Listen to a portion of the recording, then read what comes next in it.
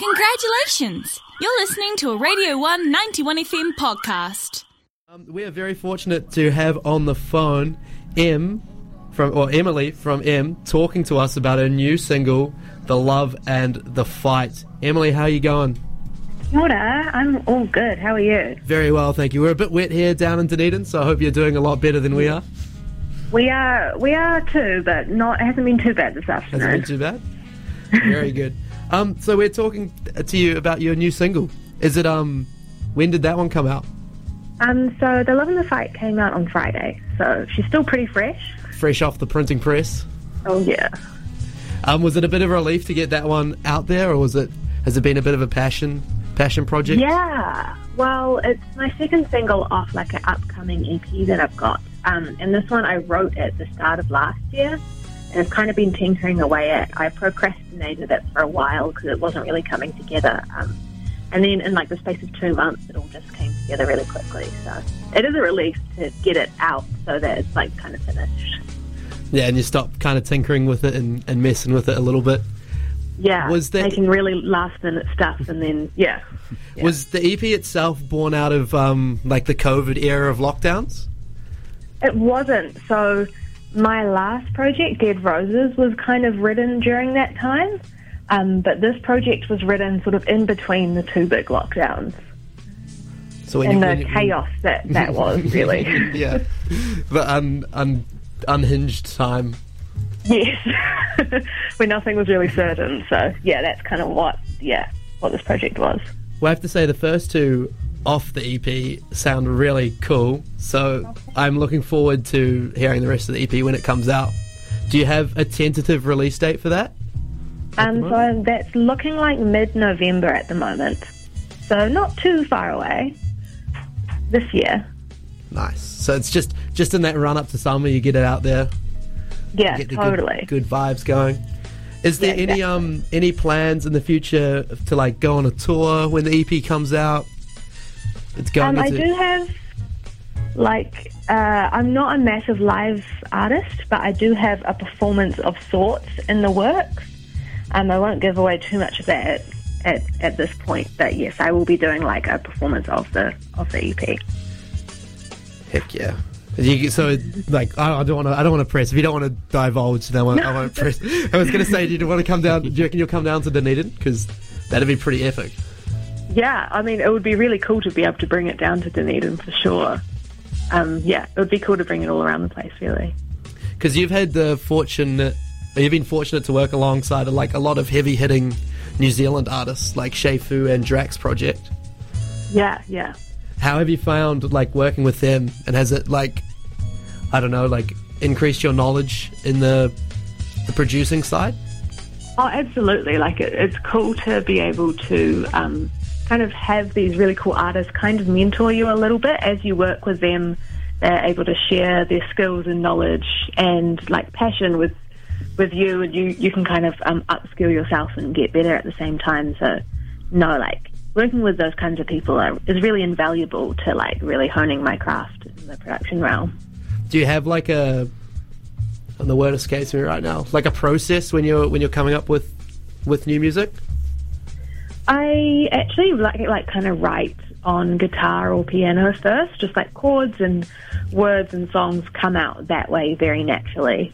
And then I kind of produce them up from there. And while I'm producing, I'm really just like following my nose in terms of what I think sounds cool. And then right at the very end, I normally end up changing the whole structure of the song quite drastically because I've finally had enough time to edit it and figure out what I'm really wanting with it. But I have to give myself that space too. That's my general process. So it's just you doing everything from the ground up all the way to the finished project?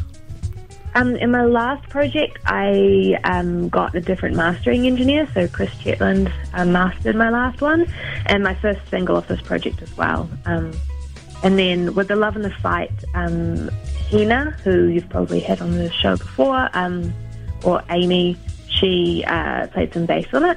I'm really keen to get more collaboration in future, but it is so easy to just like kind of go into your own little bubble and make something. Yeah. But on the other hand as well, being New Zealand, like you're not too far away from from knowing someone who knows someone to make it really easy to collab.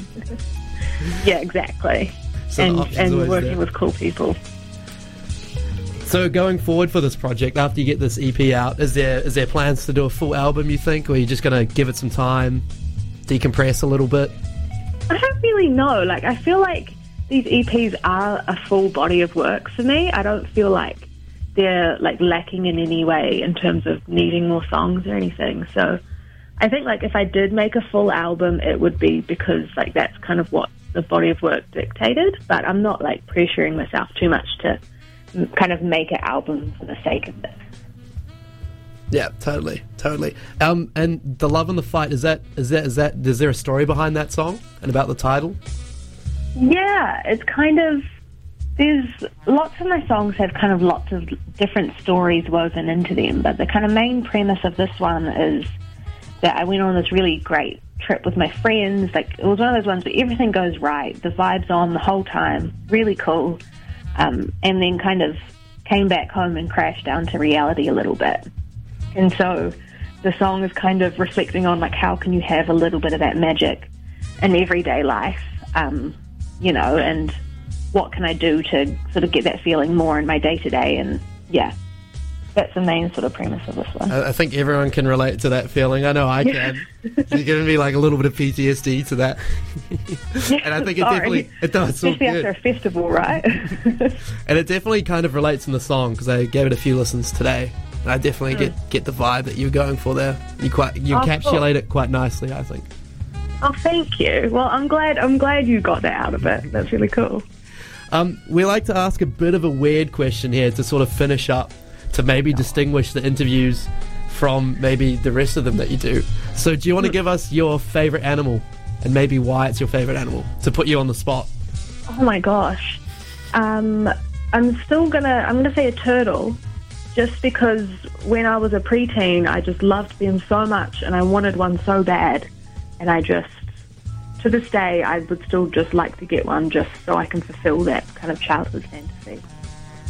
That is an excellent answer. Heck yeah. I'm a big fan of turtles too, so you've got my vote. What's your favourite animal? I'm a marine scientist, so you've hit turtles quite nicely.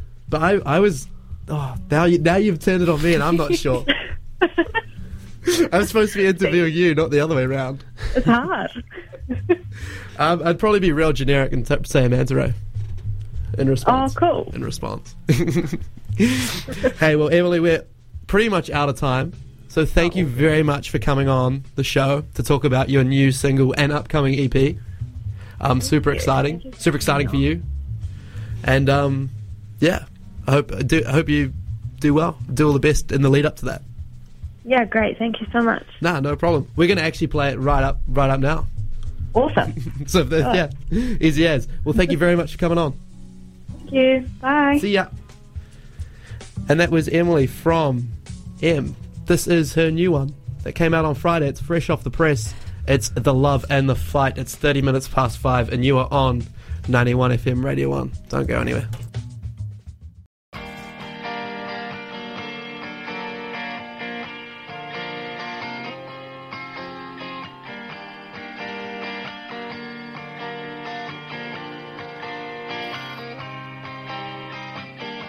I find myself stuck in your eyes. How does it feel to be lead character in my mind? Sometimes I move too fast to know where it feels. That was a Radio 191 FM podcast. Find more at r1.co.nz.